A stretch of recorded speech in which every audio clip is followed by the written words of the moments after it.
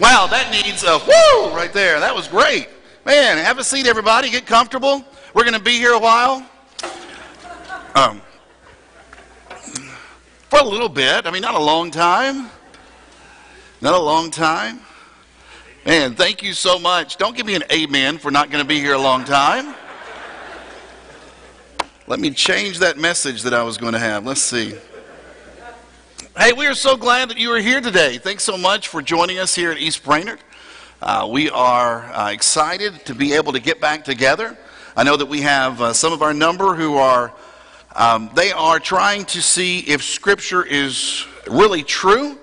You know, it tells us in Isaiah that there will be those who will mount up with wings like eagles. They will run and not grow weary.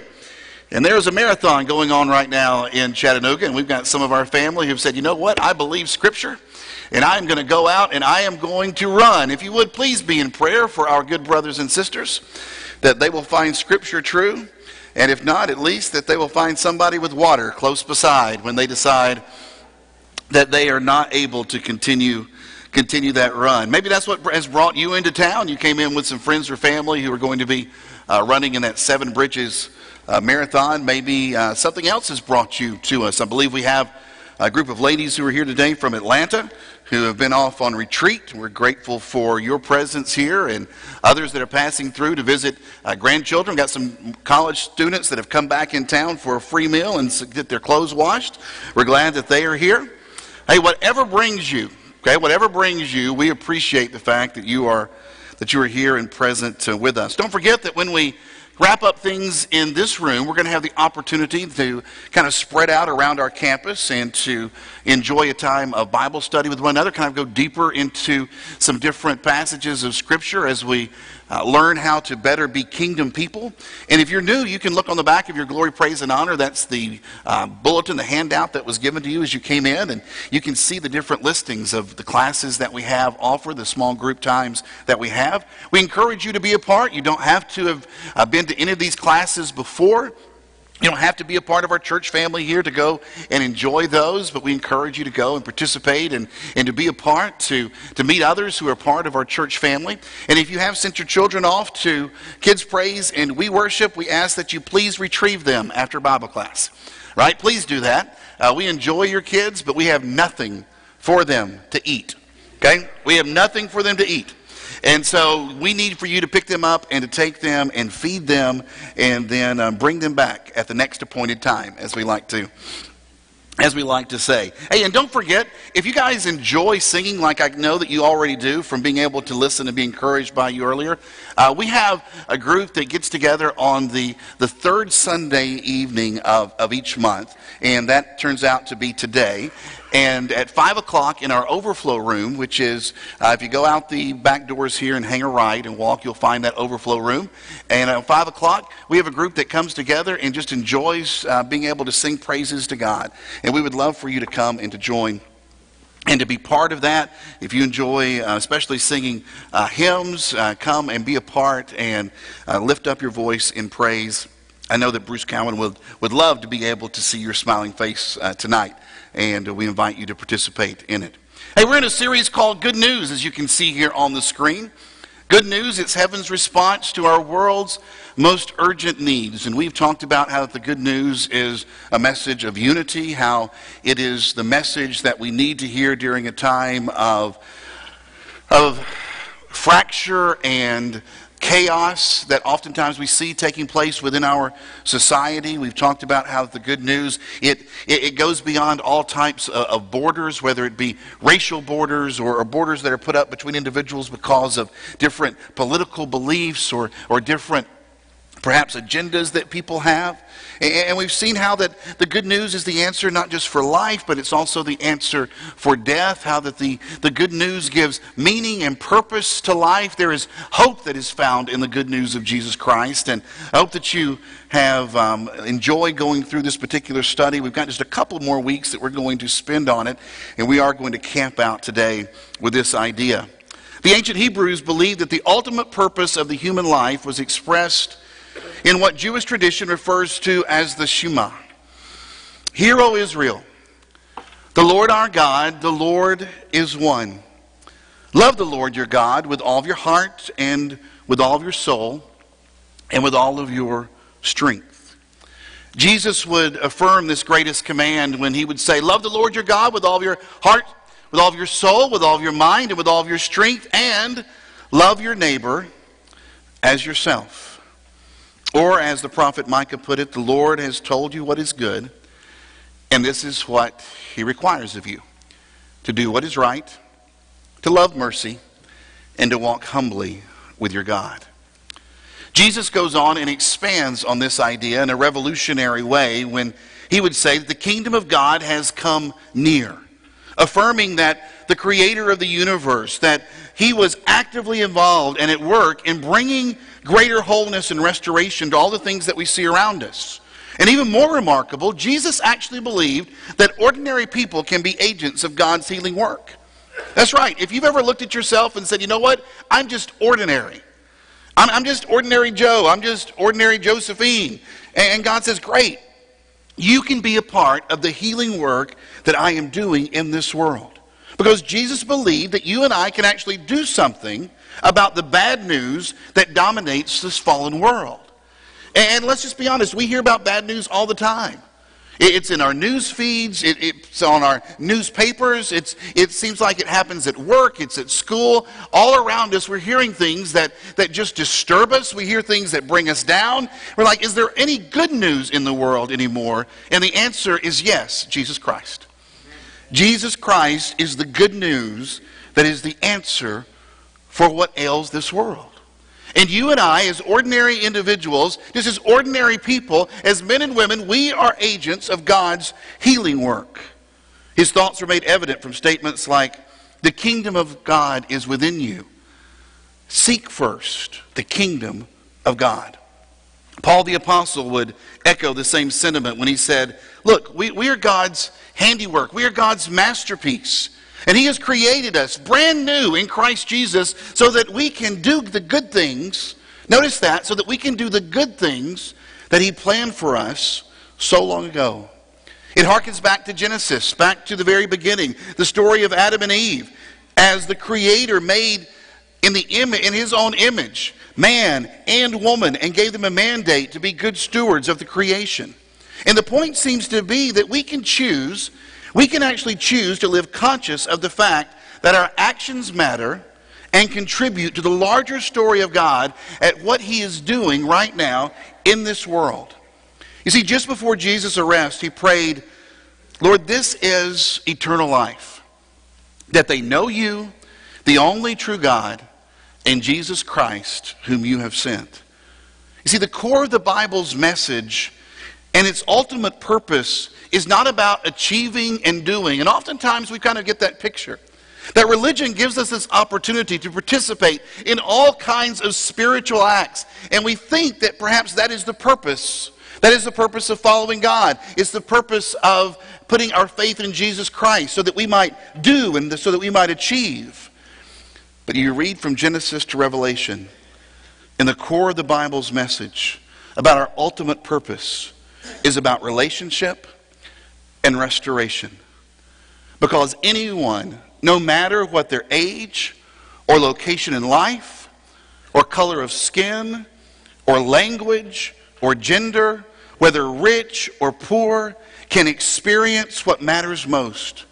And that is that everyone has the opportunity to live with God and participate in the restorative activity that is taking place right here and now. Now, as I was making out that slide, I was like, wow, restorative activity. Boy, that sounds pretty heavy. That sounds very preachery. So let me change the way that I'm going to say this, all right? For the rest of the lesson, we're going to talk about God's restorative activity, and we're going to say it this way. Everybody has a donkey. Yeah. Not that one, but everybody has a donkey. Here, let me explain. There once was this guy, and I don't know what his name was, and I don't know what he looked like. I only know one thing. I know what he gave. He gave a donkey to Jesus on the Sunday that he entered into Jerusalem. Open up your Bibles, if you would, to Matthew chapter 21. Matthew chapter 21. as it lays out Jesus, knowing what is before him, knowing what is going to be taking place within the next few hours, within the next few days. He's approaching Jerusalem, and so he sends two of his disciples on ahead. And he says to them, "Go into the village that's ahead of you, and at once you will find a donkey tied there with her colt by her. Untie them and bring them to me. And if anyone says anything to you, say that the Lord needs them, and he will send them right away." Now, I got some questions about this.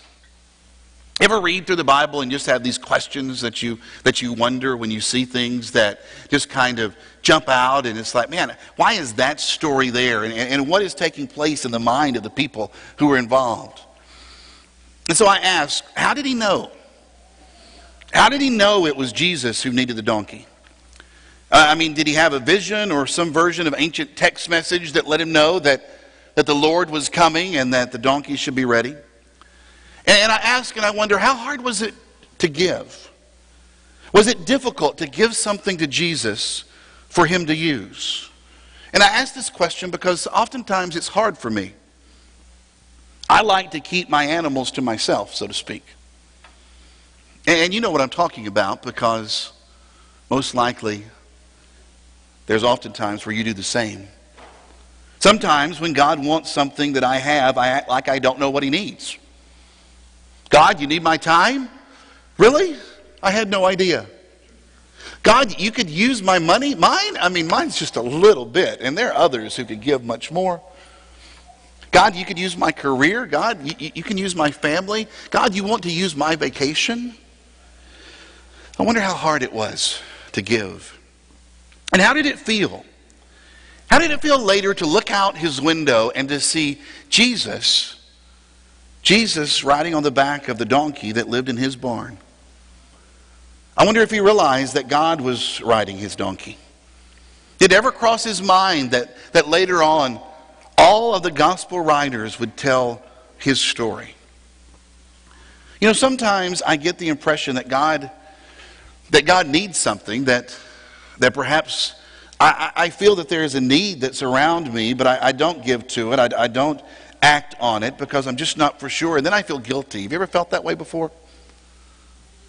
Maybe you're riding down the road and there's someone there on the side pulled over, and you think, you know, I could stop and help that person, but I don't know exactly what their situation is. And then you start thinking in your mind, I'm really not good with cars, and you know, I'm sure there's somebody else better equipped that could help, and it could just be somebody that could end up maybe hurting me in the long run. And so we just keep on driving, and then you get further down the road and you start to feel guilty about it.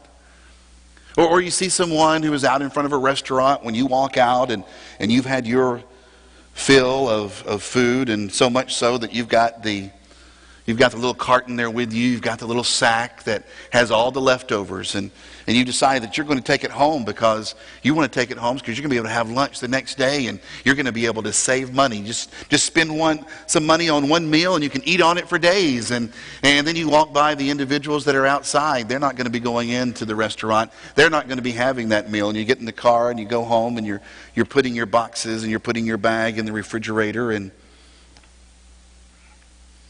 you think, I wonder if I missed my chance. I've felt that way before. And other times, I know that God has wanted something from me, but I don't give it because I'm just too selfish.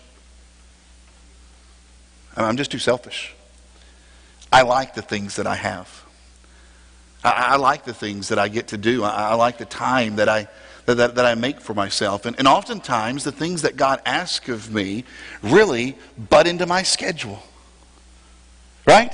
Have you noticed this before in your life, how that you plan things out and you schedule where you're going to be and how you're going to get the kids from one location to another, and what you're going to do this weekend and how you're going to spend that off time, and then all of a sudden God interrupts your life and he says, can I have that donkey? You're like, Lord, there's another donkey over here in this field, and it's been well fed, and it's been well taken care of. And wouldn't you like to have that donkey instead? Because I just don't have time. I don't have the money. I've got all these other plans that I have made.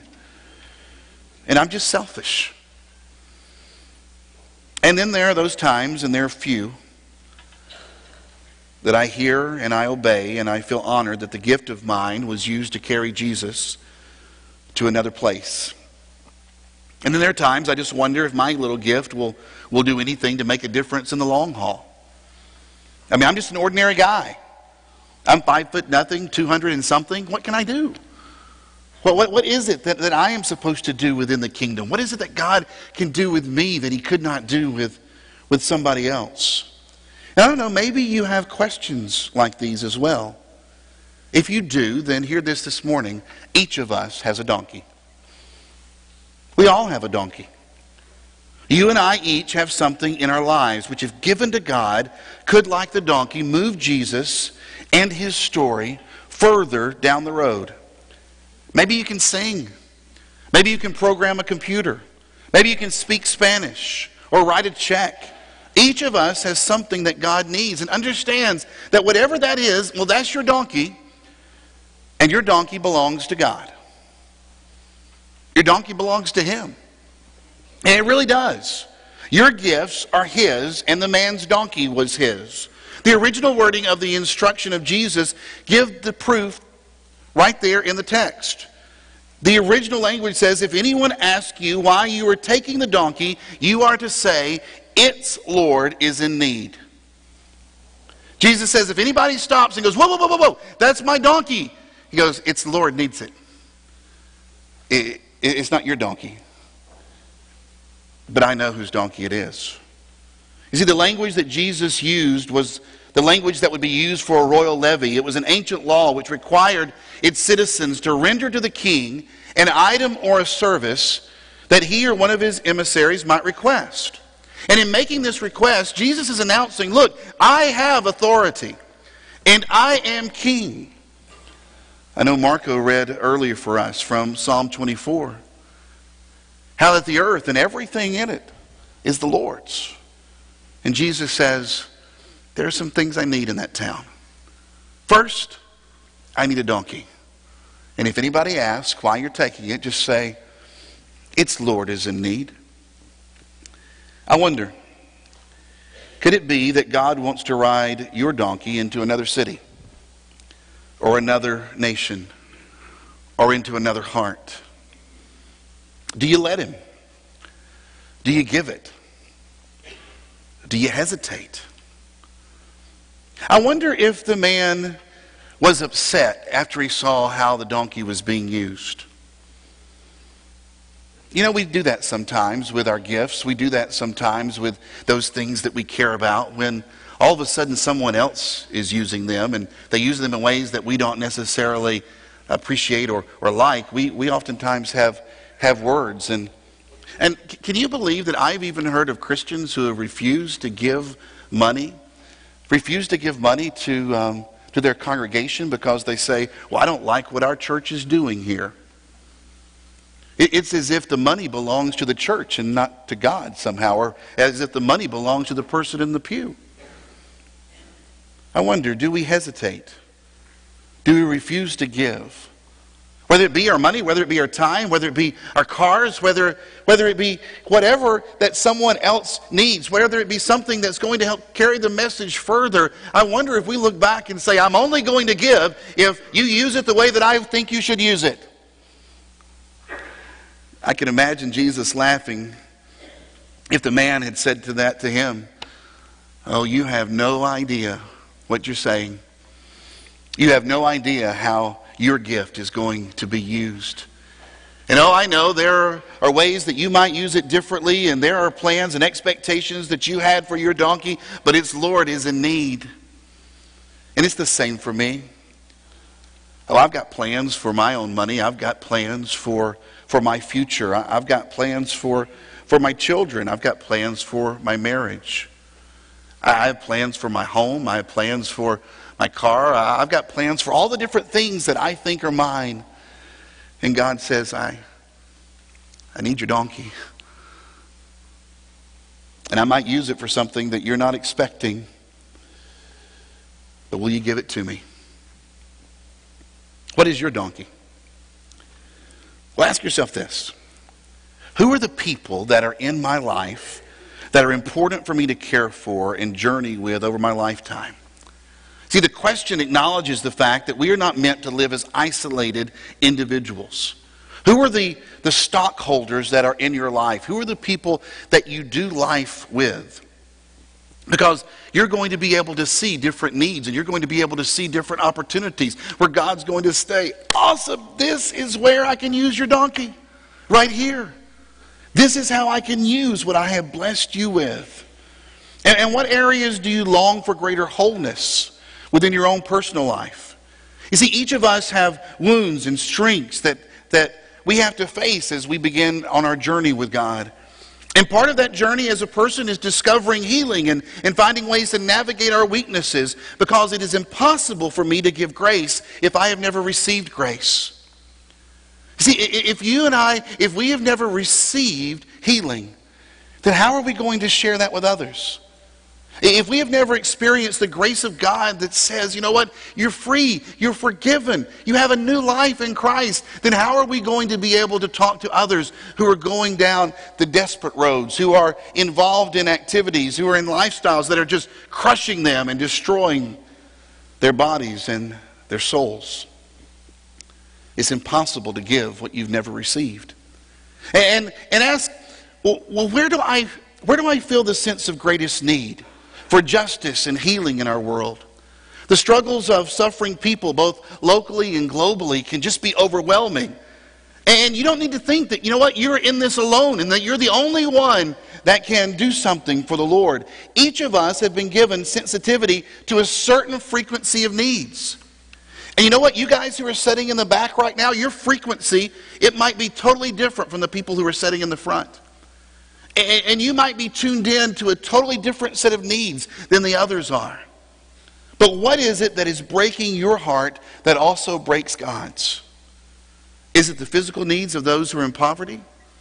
The emotional needs of those who are displaced, lonely, or abused?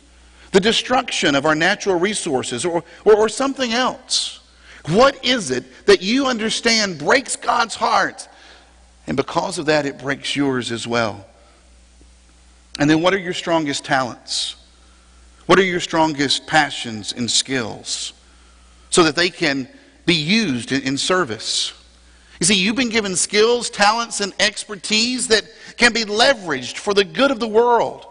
You don't have your blessings just so you can look in the mirror and say, man, look what I've got. Look at this family, and look at this yard, and look at this job, and look what I've been able to put away in my 401k. One of our primary life tasks is to discern how to best utilize the resources that God has given to us. See, the guy who gave Jesus the donkey is just one in a long line of folks that gave little things to a big God. Little things to a big God, because Scripture has quite a gallery of donkey givers. You stroll through its corridors and you see Rahab's rope, and you walk by Paul's bucket and you see David's sling. There's Samson's jawbone, there's Mary's jar, there's the widow's mite. And each of these represents a very special category of kingdom people. It represents risk takers. Rahab, who sheltered the spy. The brethren who smuggled out Paul. The conquerors. You've got David slinging a stone. You've got Samson swinging a bone. The grace-filled. You have Mary at Jesus' feet. And what she gave cost so much, and yet so did the widow's temple offering. But yet both of these women knew that what God would give would cost so much more. It's an amazing group that you find in Scripture. Individuals who, when God asked, they gave. And they didn't question. They didn't argue. They didn't hem and haw.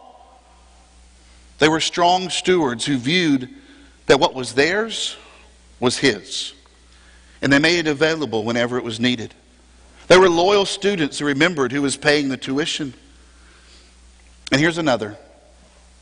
A 19th century school teacher who led a Boston shoe clerk to Christ. The teacher's name you have never heard of. He was known as Mr. Kimball. The name of the shoe clerk that he converted, you probably have. His name was Dwight Moody.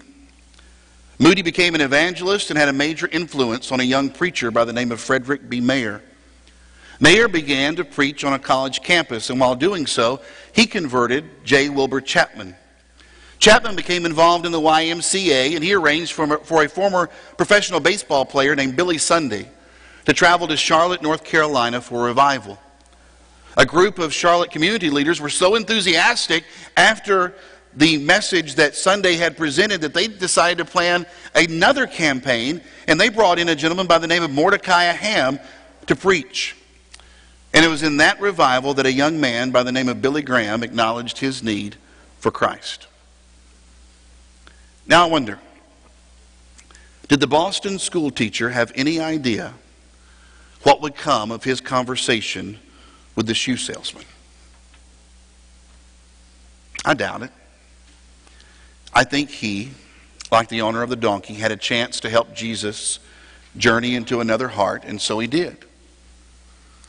And guys, today we have the same chance. We have the same opportunity. Because God needs your donkey.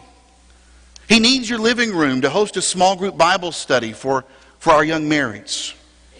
He needs your car to carry snack packs to the local schools. He needs your vacation for a trip to the Dominican Republic. He needs your time on Saturday at the community kitchen. He needs your money to help a family struggling with medical bills. He needs your lunch. He needs your lunch hour to help minister to a woman whose marriage is about to end. He needs your kitchen to prepare meals for some widows and widowers. He needs your social media account to share some good news. He needs your timeshare to relieve the stress of a husband whose workload has pushed him to the brink. He needs your rake and your weed eater and your chainsaw to clear out the yard of a single mom. He needs your extra bedroom. He needs your contacts list. He needs your computer, your classroom, your boat, your YouTube account, your voice, your gift. Do you get the point? God needs your donkey. And you've all got one. And He needs it because there's good news to share. And you and I have the opportunity to be God's agents of healing in this world. And so let me ask as we close, is there any reason why you would not want to be part of that? Is there really a reason that you could give that says, you know what, I don't want to be a part of good news. I don't want to be a part of moving Jesus just further along down the road. I don't want to be a part of making my community, of making my city more loving and caring.